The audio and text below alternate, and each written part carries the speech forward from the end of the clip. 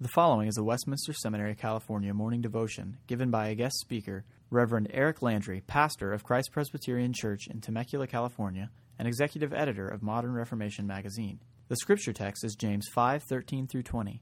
The views and opinions presented in this message are those of the speaker and do not necessarily reflect the opinions of Westminster Seminary, California. For more information about Westminster Seminary, please visit us online at www.wscal.edu or call us at 888-480-8474. That's online at www.wscal.edu or call us at 888-480-8474. If you have your Bibles with you, open them up to Exodus chapter 5, please.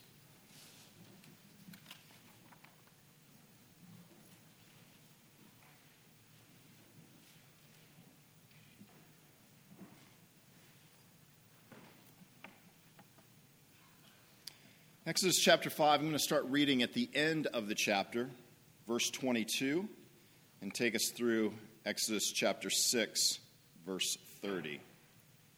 To verse 13. Exodus chapter 5, verse 22, this is the word of the Lord. Then Moses turned to the Lord and said, "O Lord, why have you done evil to this people? Why did you ever send me? For since I came to Pharaoh to speak in your name, he has done evil to this people, and you have not delivered your people at all." But the Lord said to Moses, "Now you shall see what I will do to Pharaoh. For with a strong hand he will send them out, and with a strong hand he will drive them out of his land." God spoke to Moses and said to him, "I am the Lord. I appeared to Abraham, to Isaac, and to Jacob as God Almighty, but by my name, the Lord, I did not make myself known to them. I also established my covenant with them to give them the land of Canaan, the land in which they lived as sojourners. Moreover, I have heard the groaning of the people of Israel, whom the Egyptians hold as slaves, and I have remembered my covenant. Say therefore to the people of Israel, I am the Lord, and I will bring you out from under the burdens of the Egyptians, and I will deliver you from slavery to them, and I will redeem you with an outstretched arm and with great acts of judgment. I will take you to be my people, and I will be your God, and you shall know that I am the Lord your God, who has brought you out from under the burdens of the Egyptians. I will bring you into the land that I swore to give to Abraham, to Isaac, and to Jacob. I will give it to you for possession. I am the Lord." Moses spoke thus to the people of Israel, but they did not listen to Moses because of their broken spirit and harsh slavery. So the Lord said to Moses, "Go in, tell Pharaoh, king of Egypt, to let the people of Israel go out of his land." But Moses said to the Lord, "Behold, the people of Israel have not listened to me. How then shall Pharaoh listen to me? For I am of uncircumcised lips." But the Lord spoke to Moses and Aaron and gave them a charge about the people of Israel and about Pharaoh, king of Egypt, to bring the people of Israel out of the land of Egypt. Exodus 5 and 6 are the story of Moses' inauspicious beginning of ministry. Armed with the call of God and a few cool signs that he picked up at the seminary of the burning bush, Moses understandably expects Pharaoh to capitulate when he comes and presents the call of the living God to let his people go. But instead of Pharaoh relenting, Moses is embarrassed. He's shown to be an ineffective leader. He's unable to persuade Pharaoh to let Israel go.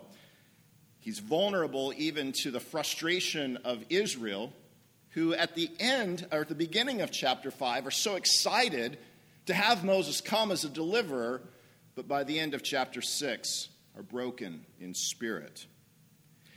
Why? Because Pharaoh has refused to listen.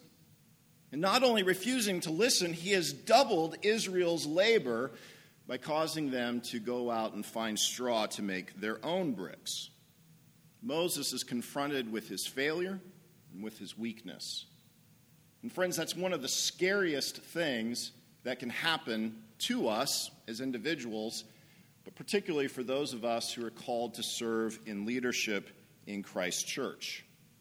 It's scary when it happens to any of us. It's one of the reasons why an addict finds it so hard to say yes I do have a problem. Because it means that they're confronted with their weakness, maybe for the very first time. They're being honest about it. It's one of the reasons I've seen in marriage counseling that marriages break before people ever realize that they actually need to find help to bolster where they're weak in their relationships. And it's one of the reasons that pastors unfortunately project a false and damaging image of strength and competence when ultimately it's a sham, because they're trying as hard as they can to pretend that everything is okay when it's not really okay. Too many of us buy into the false confidence that comes when we project images of strength. We don't get what the writer to the Hebrews said in Hebrews chapter 11, verse 34 about the Old Testament saints, that they were made strong out of their weakness. To us, strength and weakness don't belong together. They're opposites. But they do belong together.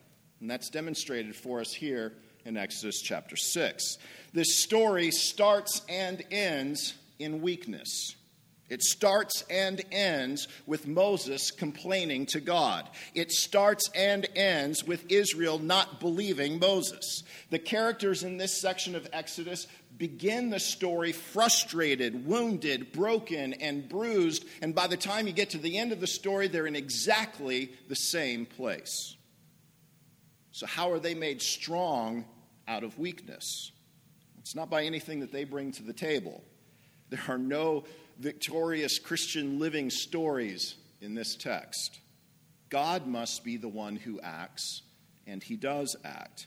He acts by reasserting his presence and his power, and the people find that their strength is in his promises, in his promise to go to war for them, rather than anything that they are able to bring to the table or any great deed that Moses does for them. Exodus chapter 6 is an important study, I think, for those of us who are in leadership in the church, who are preparing for leadership in the church, because it's the means and the message of a ministry that is made strong out of weakness. Most of chapter 6, as you heard me read, is a long divine speech in which God reveals his name, his covenant promises, and his plan for Israel. Then the pivotal verse is verse 7. Look again at that with me of chapter 6. I will take you to be my people, and I will be your God, and you shall know that I am the Lord your God, who has brought you out from under the burdens of the Egyptians. I think one of the reasons that Moses was so frustrated at the beginning of the passage that we read there in chapter 5, verse 22, was because he misunderstood his role in this whole process. He misunderstood exactly what God was going to do.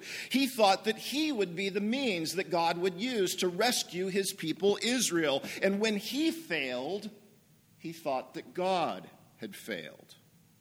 But God gently, so gently, corrects Moses' line of sight. Verse 1 of chapter 6, now you shall see what I will do. 6 times in Exodus chapter 6, God declares what he will do. Verse 6, I will bring you out. I will deliver you from slavery to them. I will redeem you. In verse 7, I will take you to be my people. In verse 8, I will bring you into the land that I swore to Abraham. I will give it to you for a possession. Do you think that Moses got the point? It's not about you, Moses. It's not about your clever speeches. It's not about even the signs that I gave to you. Instead, I am the deliverer of Israel. I am the Lord. Only God can do the work that is required to rescue the people of Israel. Moses is certainly necessary, but he's not the deliverer. Recognizing his inability shouldn't cast him into despair. It should actually make him a more effective leader of his people. His confidence won't be placed in himself. His confidence will be placed in God. He can direct others to hope and have confidence in God themselves too. Now, what's fascinating about Exodus chapter 6 is after kind of going to the Lord and complaining to God, God doesn't give Moses any new word. to bring back to Pharaoh or to bring back to the people of Israel. He isn't given a new word from the Lord. He's told to go back to Israel to repeat the same message that they've already heard. And I love Moses' honesty in verse 9.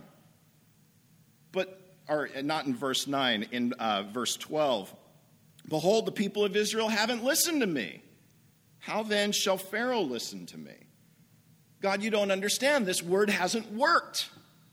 What am I supposed to do with this word? Well, he's sent back to Israel with the same word. He's sent back to Pharaoh with the same word. He is not free to devise his own message. I think if Moses was anything like me, he would go back to Israel with a message that would seem to relieve them of some of their weakness. It would seem to help them try to find a way through their weakness. Instead, he goes to them in weakness, theirs and his, and he tells them that God is at work. How is God at work for this people? Well, we read in verse 6 of chapter 6 of God's outstretched arm going to war for his people, exercising great judgment. And of course, we know that that is prefiguring the 10 plagues that will soon engulf Egypt. But as he pours out his judgment on Egypt, Israel is spared. How does this judging activity relate to us today? If we are supposed to find our means and our message for ministry in a text like this, how do we understand God's judgment? Is God going to war against the people that hold his people in bondage today? Maybe at your churches, like at my church, we regularly pray now for the members of Christ's church who suffer under persecution in Syria and in Iraq and in Egypt. Do we expect God's great, strong right arm of judgment to unleash plagues in those countries like he did to Egypt with ancient Israel? No, because a funny thing happened between Exodus and today. We are not poor, downtrodden Israel held under slavery. We are also Pharaoh and Egypt. We are the ones who actively resist God. We are the ones who rebel against God. We are the ones who are subject to his judgment. But rather than go to war against us, God turned the battle inward and bore the pains of his own judgment so that we who look in faith to Jesus receive the benefits of being redeemed from the burden of our sin. See, folks, this is the means and the message of our ministry. As Moses declares these truths and performs these signs of judgment through the rest of Exodus, God acts. For those of you who will have the privilege of preaching to God's people, as you deliver both of God's words of law and gospel, God acts. But unlike Israel, or as you go out and do this, you're going to face some of the same frustrations that Moses faced. Your congregations will act a whole lot like Israel. They'll want to know why there isn't more being done. And you will suffer some of the same temptations that Moses has. You will complain that God is not really being faithful to his promises. You see, we all want God to work immediately. We want God to solve the problems that are facing us as we look out at the faces of our congregation. We want God to do something extraordinary. But instead, God gives us his promise. And he says, this is the new word. It's the same as the old word. You've got to go back and give it to the people so that they can believe that word, because that's their real problem. They haven't believed that word yet. Slowly, as God does his work among us, we will believe. Slowly, our eyes will be opened. Slowly, our hope will be restored. The temptation will be great to relieve yourself or your congregations of their weakness. The temptation will be great to find strength apart from weakness. It's only as you hear his promises and believe God's promises, it's only at that point that you are truly made strong in your weakness. It's only as you honestly deal with your sin, even as a leader of God's people, that you know the strength of your Savior. And it's only as we deal honestly with our doubts as the people of God that we know God as our comforter. It's only as we deal honestly with our fears that we know God as our deliverer.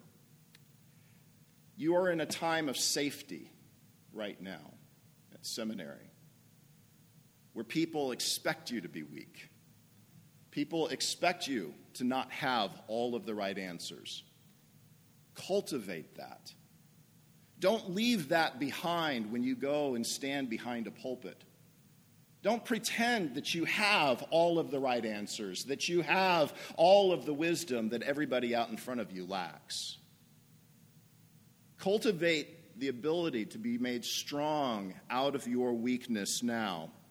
Not out of a sense of false piety, of pretending like you're just a sinner like the rest of us, but truly understanding your sin and your brokenness so that you can truly minister to the sin and to the brokenness of the people who sit in front of you. That's how you're going to lead your congregation out of Egypt. That's how you're going to lead them out of slavery to sin and misery. You're not going to do it out of your own strength. You're going to do it out of the weakness that has become the strength, because it's the strength of your Savior. Will you pray with me?